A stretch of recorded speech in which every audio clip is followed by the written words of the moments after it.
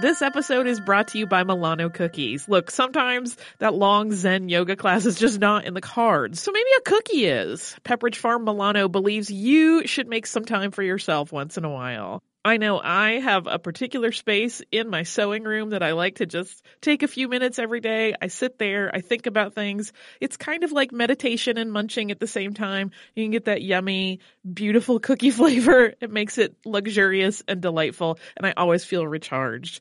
Milano cookies are truly a treat worthy of your me time. They are delicate and crispy with luxuriously rich chocolate in the middle. You really want to keep these just for you. So remember to save something for yourself with Pepperidge Farm Milano.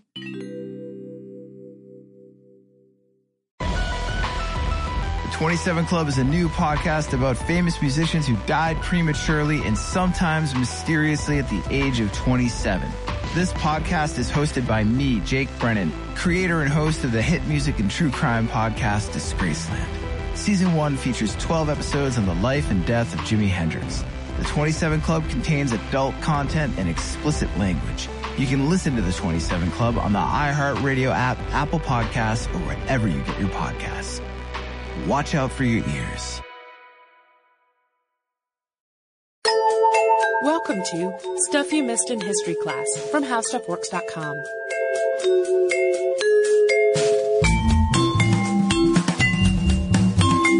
Hello and welcome to the podcast. I'm Tracy B. Wilson. And I'm Holly Fry. So we've been on this podcast for a while, and twice in that time I've gotten a note that just turned out to be from a college friend. That's so funny. Yeah, who didn't know I was on this podcast. And then went, wait, I think it is. And so the first time it was my friend Dave. This was way back after our episode on the Princess Who Swallowed the Glass Piano. I never answered you. Hi, Dave. What a jerk you are. Well, it was a comment on our blog, and we were having that weird blog comment problem. We had a lot of issues with that. Yeah. Technical difficulties, please stand by forever. Forever. This time it was Hayden, and Hayden was probably the most enthusiastic student of history I knew in college and was way into military history. So I jumped at the chance to ask him for some military history suggestions, which brings us today's topic, which was suggested by Hayden, and it is the Angel of Mons. So the Battle of Mons was one of World War I's earliest battles. We're really rapidly approaching the 100th anniversary of both the start of World War I and of this battle itself. And in the months after the battle, these stories started to spread that a supernatural presence, which was described either as St. George or as some ghostly archers or as angels, had covered the British army as it withdrew from battle and had completely prevented the army from being destroyed by the Germans. That sounded like way too good of a story to pass up, especially since at the time this tale became enormously inspiring and heartening to both the troops on the Western Front and the civilians at home in Britain. It sits right at this intersection of folklore and fiction and patriotism and propaganda, and it's a story that persisted for years and years after the war was over. So, for a little bit of background... This is mostly to tell you where in the timeline we are. Yeah. Because World War I was complicated. Yes, there were many, many factors that led up to the start of World War I. But the thing that is often cited as the final tipping point and sort of the real catalyst for the actual events to unfold was the assassination of Archduke Franz Ferdinand of the Austro-Hungarian Empire and his wife. And this took place in Sarajevo, Bosnia on June 28th of 1914. Austria suspected that Serbia was behind this assassination, so a month later, Austria declared war on Serbia.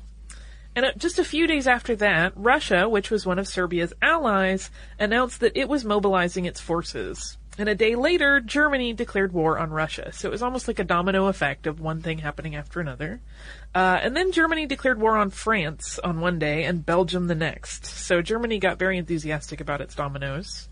And their next step was to invade the neutral Belgium to get better access to targets in France. That day, which was August the 4th, Britain declared war on Germany, and a whole lot of more declarations of war happened after this point over the next few weeks. But at this point in the story, Britain, France, and Germany are really what's important. And Germany's plan was to send an enormous army through Belgium and into France, cutting off the Allies, surrounding the city, and winning the war in a matter of weeks. This movement of German troops through Belgium and France led to a series of battles known as the Battles of the Frontiers. These all took place along the Western Front, and they all started toward the end of August 1914, very early on in the war. August 22nd, in particular, was devastating for the French, who lost about 27,000 soldiers in a single day. And the Battle of Mons, which took place on August 23rd of 1914, was part of the Battles of the Frontiers.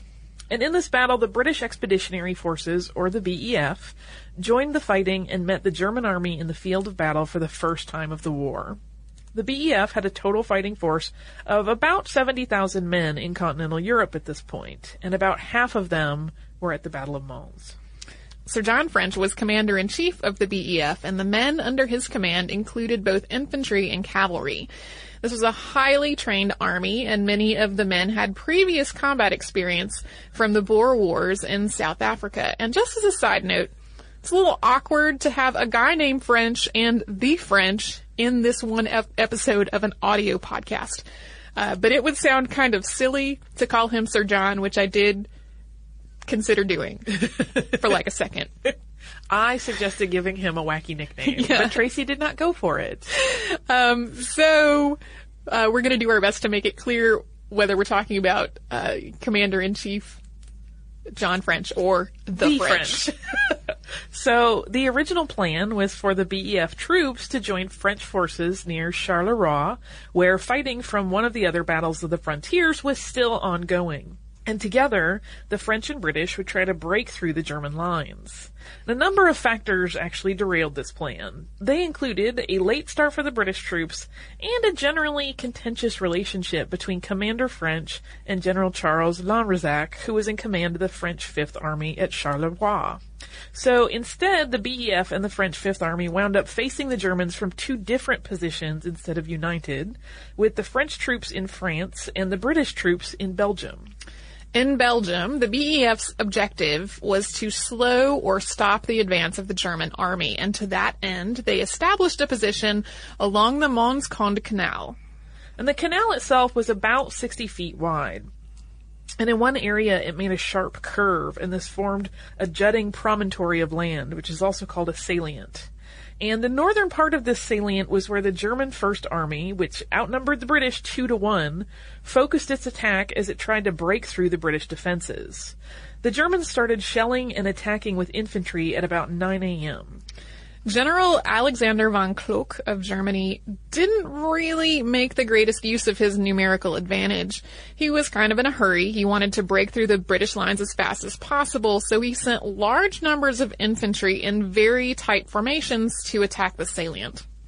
And there were a lot of really expert marksmen among the British soldiers. They were so efficient at firing and reloading that the German officers allegedly reported back that the British were using machine guns.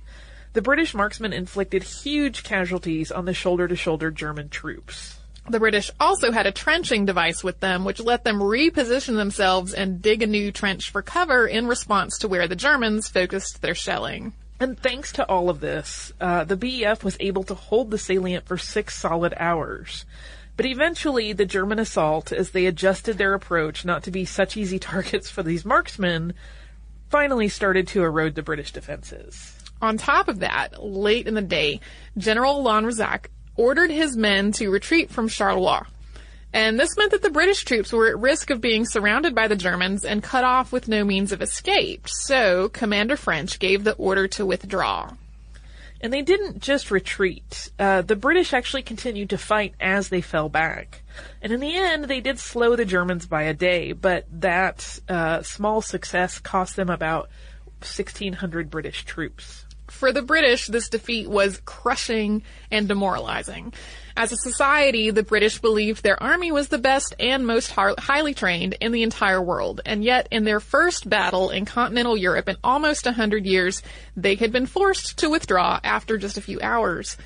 News reports in Britain in the following days characterized their army as retreating and broken, and characterized the Germans as a force that, quote, could no more be stopped than the waves of the sea.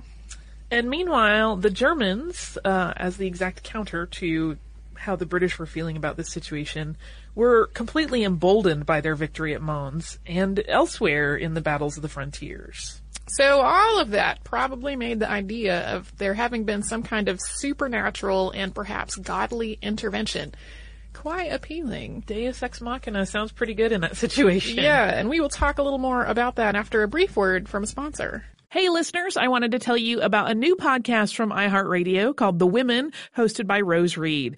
It is a fascinating and deep dive interview show where Rose talks to changemakers and disruptors, and she finds out what really drives them. So she will ask each of them, what was your first stand, and how do you navigate success and failure?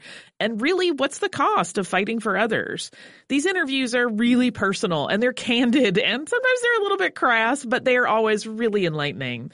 You can listen to these firebrands and take away lessons that will help you navigate your own life and forge your own path. The debut season includes women like Valerie Plame, the former CIA agent who is now running for Congress, and whistleblower and pediatrician Dr. Mona Hanna-Attisha, who exposed the Flint water crisis and became the center of a swirling amount of problems, and the legendary Buffy St. Marie, 60s songwriter and activist. I have personal interest in this show because I adore Rose and I executive produce it, and I think you're really going to enjoy the way that she gets into these conversations that feel like two friends talking, and they are an absolute delight. So subscribe to The Women on the iHeartRadio app, on Apple Podcasts, or wherever you get your podcasts. Hey, Holly, we have some exciting news. Yeah, I am wildly excited, and people will have another opportunity to watch me cry at art. Yeah, you sounded so calm, and it's not a calm situation at all. Our trip to Paris last year was really successful, so we're doing another similar trip this year, but this time to Rome and Florence. It's May 14th through 21st, 2020, and like last time, it is with a company called Defined Destinations, who is planning out this whole trip for us. Yeah, and during that week-long trip, we are going to see some of the great art that we have talked about on this show many times, including Michelangelo's David. We are going to go to Tuscany. We're going to visit St. Peter's Basilica. We are going to the Sistine Chapel. So it's going to be a fantastic trip. You can get the whole list of places that we are going and information about booking at defineddestinations.com. Scroll down to the Rome and Florence trip with stuff you missed in history class, or come over to our social media. We have posts about it there too. So, to return to the story, in the months following the Battle of Mons, stories spread among the British troops at the front and among the people back at home in Britain that an angelic figure, or maybe even an entire angelic army, had covered the British withdrawal at Mons and basically saved the day. And some described a host of glowing heavenly archers. Others talked of more of like a holy shield that kept the Germans from advancing. Or perhaps it was St. George, patron saint of the British fighting forces, and an army called up from the Battle of Agincourt, which was the decisive British victory in the 100 Years' War, which we talked about briefly in our Poitiers episode. We did. So whatever the exact version, the story of the angel was really widespread and widely believed back home and among the troops. People started to hold it up as evidence that God was on the side of the Allies. Clergy used it in their sermons, and it was printed and reprinted in different publications as different sources picked it up. On the home front, not believing in the angel became sort of unpatriotic. One account of the angel was printed on July 31st of 1915 in the London Evening News. And this was reportedly told to Phyllis Campbell, who was a volunteer nurse working with the troops in France. Her source was Lancashire Fusilier, who said, "We all saw it. First, there was a sort of yellow mist, like sort of rising before the Germans as they came up to the top of the hill. Come on like a solid wall they did, springing out of the earth just solid, no end to 'em. I just gave up. No use fighting the whole German race, thinks I. It's all up with us. The next minute comes this funny cloud of light, and when it clears off, there's a tall man with yellow hair in golden armor, on a white horse, holding his sword up and his mouth open as if he was saying, 'Come on, boys, I'll put the kibosh on the devils.' The minute I saw it, I knew we were going to win. It fair bucked me up." As versions of the story floated around that featured ghostly bowmen and St. George and descriptions like the one that we just read, one piece was printed in the All Saints, which was a parish magazine from Bristol, and it really cemented the idea that it was angels specifically. This one cited a Miss Marble, who was reportedly retelling what she had heard from two of her friends. One of these friends was not a religious man, and she said his entire perspective on life had been changed by seeing the angels. In this version, the angels were protectors that shielded the troops, not attackers attacking the Germans. The printing of the All Saints that contained the story sold out, and people clamored for more copies. Miss Marble's rendition of the story was one that was picked up in one form or another again and again. But both of these sources, and all of the many other purportedly first-hand and second-hand accounts that circulated about a supernatural event having taken place at Mons, have some problems. So Nurse Campbell, from the first example, was the daughter of a novelist and a writer of ghost stories herself. She'd had a collection of ghost stories published under a pseudonym before the war. In her war writing, she also seems to have reprinted anything anyone said to her, no matter how far-fetched it was, no matter how obviously false it was, without fact-checking or really considering what was said. And Miss Marble, from the second version that we just talked about, was a real person, but when the Society of Psychical Research tried to investigate her story and get her to name her sources, she started backtracking a little bit. She said they weren't really men that she knew, that she had in fact no idea who they had been.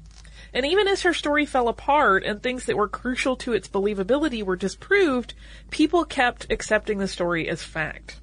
Papers and pamphlets that picked up her story later on just omitted her name, sort of to get rid of that whole credibility issue. Yeah, and these are just really two examples. There were lots and lots of different versions of the story, with different people being cited as their sources. A lot of them have this similarly murky anonymity in who people were actually hearing the story from, or their dates are kind of fuzzy, or, you know, it seems kind of like an urban legend. Yeah, third and fourth hand. Yeah. But there are so many of them, and they were spread so widely and believed so fully that it's tempting to say that surely that must have been based in some kind of grain of truth of what happened at the battlefield at Mons. Except there is a little problem. Right. Which is that they all seem to draw from a very short story which is called The Bowman, and this was published in the London Evening News on September 29th of 1914, the absolute earliest reference in writing to a supernatural event at Mons. We're going to kind of talk about some theories for how this story became repurposed as fact after another quick break. That sounds grand.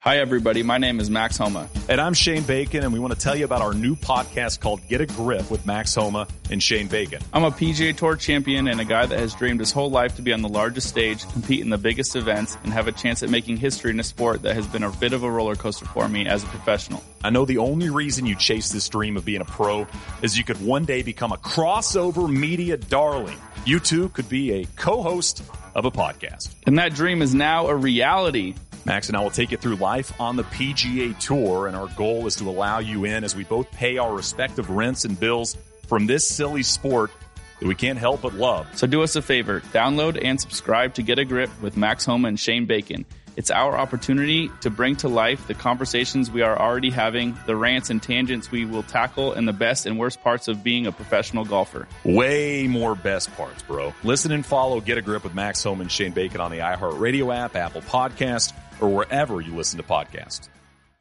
Arthur Machen was a British fantasy author who was making his ends meet by writing for newspapers.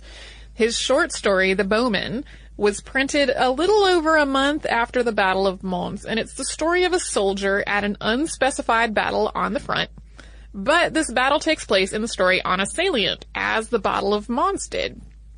And in the face of an overwhelming advance from the Germans, the character in this story remembers a prayer to St. George that he saw on a plate at a vegetarian restaurant back home.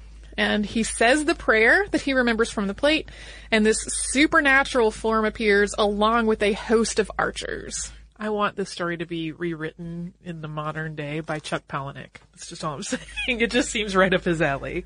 The story goes, as the soldier heard these voices, he saw before him, beyond the trench, a long line of shapes with a shining about them.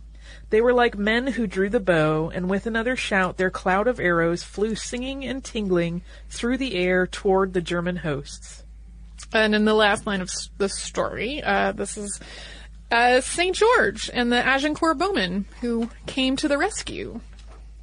This story was not labeled as fiction, but it certainly reads like fiction. But even so, people started to write to Machen in the newspaper to ask if it was true. Spiritualist publications wanted to reprint the story as fact, and they were trying to get the names of the sources. It kind of reminds me of the probably overhyped War of the Worlds. That's exactly what I was thinking of, too. Yeah. So, this story of the angels didn't spread like wildfire right away. I mean, there was immediate interest, but it was not immediately established as fact in people's minds. It took trench warfare to really do that. As the situation in the Western Front turned into a stalemate, and the last of the trenches went down in November of 1914, people's interest in the bowmen started to revive. It was a story that really gave people hope. It became more and more obvious to people that this was going to be a really long, really deadly war. And the idea that an angel had come to help became this sort of wartime urban legend. And the whole time as this story was being reprinted in various versions all over newspapers, pamphlets, and books, Arthur Machen insisted that he was 100% the only source for this story, and that the story was in fact 100% fiction. And as demand rose for patriotic and inspiring writings, he republished the story in a book called The Bowmen in August of 1915. And he also wrote a new preface to the story explaining that it was absolutely fictional. This book sold 3,000 copies in a single day, and it was eventually translated into 6 languages. And this popularity kicked off a big round of people trying to prove that the story was, in spite of what he said, completely real. One journalist named Harold Begbie even publicly argued that Machen must have had a telepathic impression from one of the dying soldiers of the apparition that he had seen, and that this telepathic moment must have inspired the story of the bowmen. There's also some evidence that the British government tacitly approved of this story, or at least the effects that it was having on people's morale and patriotism. So some months after this short story was originally published, letters from the front started to come home that made reference to people having actually seen this ghost. And these are stories that all made it through the censors who were going through censoring soldiers' letters. The British government press censor also allowed it in the press.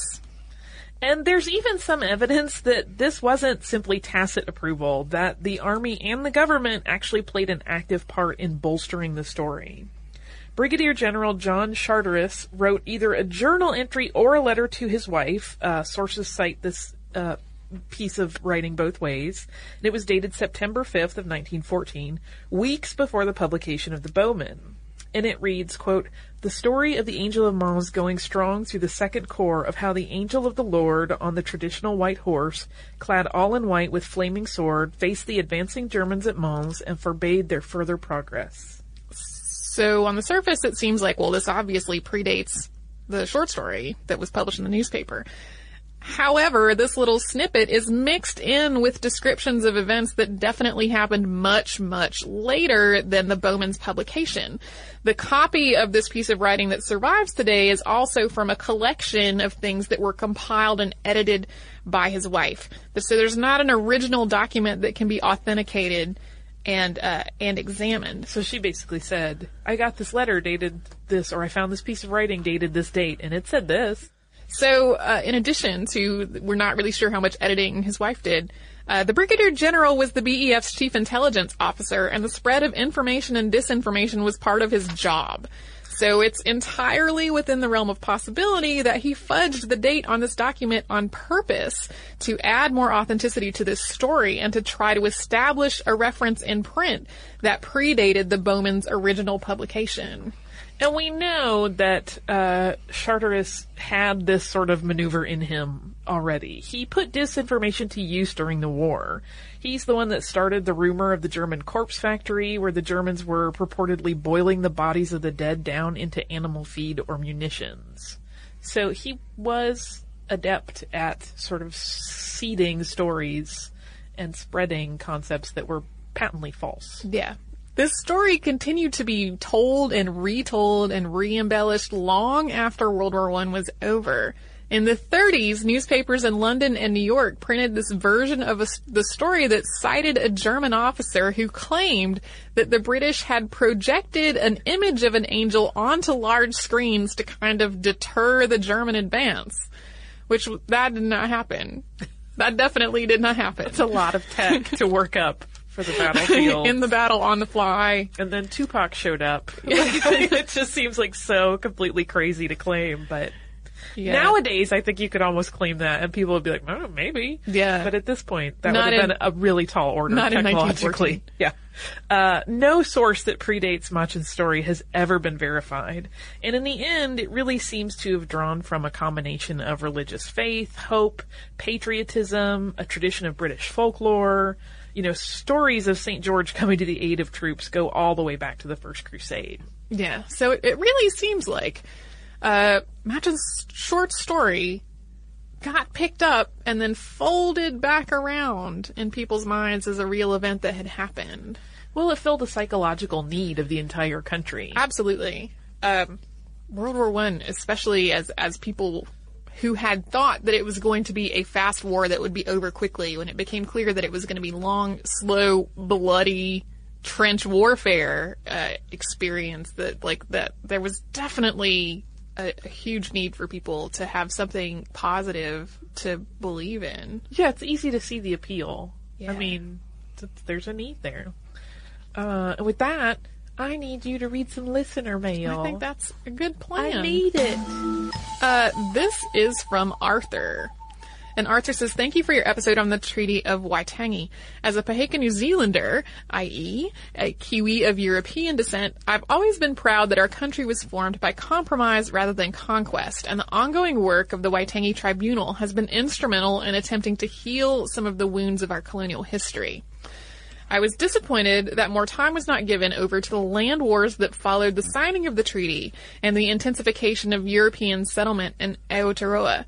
Doubly so because New Zealand's history syllabus at school has traditionally forgotten about this crucial period in our nation's history, and rather has preferred to highlight the more palatable aspects of the Treaty of Waitangi's story. Between 1845 and 1872, there were a series of conflicts, rebellions, and guerrilla wars waged between the British colonial administration and a number of iwi or tribes of Maori. The most intense fighting took place in the North Island region of Taranaki in 1860, and again when the government invaded Taranaki in 1863. The First Taranaki War in 1680 was sparked by a dispute over the legitimacy of a land sale of a 240-hectare block of land, and was instigated by Governor Thomas Brown, who was eager to suppress anti-settler chiefs who belonged to the Kingitanga, or Maori King movement, a confederation of tribes who opposed land sales and who held to the Maori translation of the treaty. The first battle was between 500 government troops, comprised of professional soldiers, local militia forces, and volunteers, and 80 Maori warriors led by Weremu Kingi. I looked for pronunciations of all of these words and names, and I could not find audio pronunciations for all of them, so I apologize if I say any of these wrong. The Maori had constructed a temporary disposable fort, or pa, in a strategic position commanding road access to the disputed land. Despite a full day of bombardment by 200 howitzer rounds and small arms fire, the Maori suffered no casualties and abandoned the pa that night. Having proved to other iwi in the area that the colonial forces were the aggressors in the conflict, Weremu Kingi was able to call on other tribes for assistance, and the war expanded to involve 3,500 British and New Zealand troops and 1,600 Maori fighters for the Taranaki iwi and the wider Kingitangi movement, which was based in Waikato but had influence throughout the country. The first battle set the tone for the rest of the war, with the colonial force seeking to besiege fixed fortifications and engage the Maori in a traditional war of set battles, while the Maori would construct ingenious, cheap pa from wood and flax, lined with trench systems, shooting positions that allowed defenders to fire under the fort's walls, and artillery bunkers, all designed to withstand artillery fire and musket shot for a short time and then be abandoned. In this way, the Maori were able to resist the colonial forces for a year, and the first stage in the war ended in something of a draw, with the Maori winning a symbolic victory by having refused to submit to British rule. However, this only led to a brutal invasion of the Waikato and Taranaki regions in 1963. Over 14,000 imperial troops engaged in a 6-year campaign of land confiscation, forcing both rebel and loyalist Maori from their lands and clearing the captured territory for white settlement in an effort to punish and dominate the Maori people. Roughly 16,000 square kilometers was taken, or nearly 6% of New Zealand's total landmass, and over 1,000 Maori were killed and many more forcibly relocated. In time, the Waitangi Tribunal would find that this was an illegal war of aggression instigated by the Crown and award the affected iwi a settlement package worth over 141 million New Zealand dollars. A large sum, but considering that the confiscated land is worth over $2 billion today, the Crown got off lightly. Race relations in New Zealand today continue to be strained by the events of our colonial past. Maori continue to grapple with the legacy of colonialism and suffer from poverty, poor health outcomes, and a sort of lingering low-grade racism that many white New Zealanders perpetuate almost unconsciously. A popular strain of political rhetoric employed by our conservative right-wing politicians will periodically call for the Waitangi Tribunal to be wound up and, quote, fair and final settlements made to Maori iwi, never mind that entire towns and cities and thousands of acres of profitable farmland owned by white New Zealanders only exist today because of the widespread land confiscations perpetuated by their ancestors. The iwi who received tribunal settlements have mostly used these funds to invest in businesses such as fisheries, forestry, and real estate, and use the proceeds from these businesses to provide scholarships and investment for Maori economic growth and welfare. However, the ongoing overrepresentation of Maori in poverty and crime statistics continues. I hate to give too bleak a picture of the heritage of the Treaty of Waitangi. It was certainly a landmark document, and I am very proud that our country was founded in a spirit of compromise. I often say that New Zealand doesn't have a constitution as much as an ongoing argument. And certainly the legacy of that spirit of cooperation has had a profound impact on our history, culture, and national character. But it would be remiss to neglect to mention the way the early colonial government broke faith with the Maori and the ongoing impacts that this history has today. Thanks again for an enjoyable and informative podcast. Yours sincerely, Arthur, who wrote to us from New Zealand. Thank you very much, Arthur. We've had one other listener mail about the Treaty of Waitangi episode, and it was actually kind of a difficult decision to figure out where to end that podcast, because we alluded to the fact in the podcast that to try to talk about what happened next, we would need to talk about the entire history of New Zealand.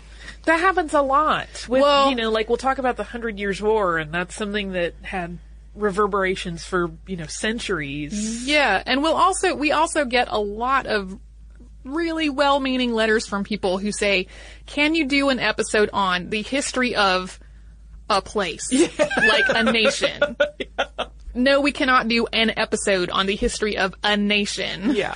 I kind of want people to examine their perceptions of, who has a worthwhile history to talk about when they make requests like that. Yeah, well, all history is worthwhile to talk about, but you can't take a chunk that big and really get something worthwhile out of it. No. It's too broad. We cannot gloss over the entire history of a nation in one episode, and that was sort of trying to figure out where to end the Treaty of Waitangi episode without it feeling like we were, glossing over huge parts of things was difficult, because definitely to try to talk about the effects that the treaty had, you would have to talk about many, many, many, many, many other events that are all worth having their own podcast on their own. So that's the trick about history. Yeah, I know. Everything kind of affects things that come after it. Yeah. So and in this case, it was the thing that founded a nation, so it definitely really affected things. Right. Yeah. So thank you so much to Arthur and to the other people who have written about other events that happened after this. They are all things that are definitely they could warrant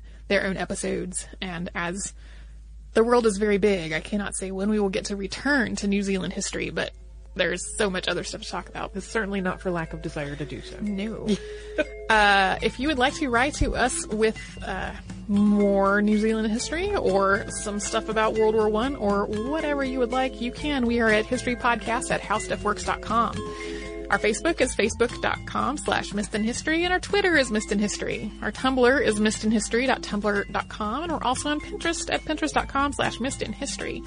If you'd like to learn a little more about how some, ideas that could explain how the story of an angel became so entrenched in the British consciousness, you can come to our parent website. That's howstuffworks.com. Put the word urban legends in the search bar, and you will find how urban legends work.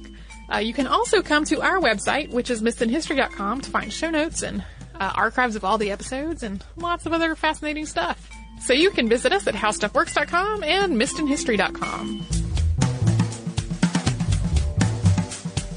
For more on this and thousands of other topics, visit howstuffworks.com.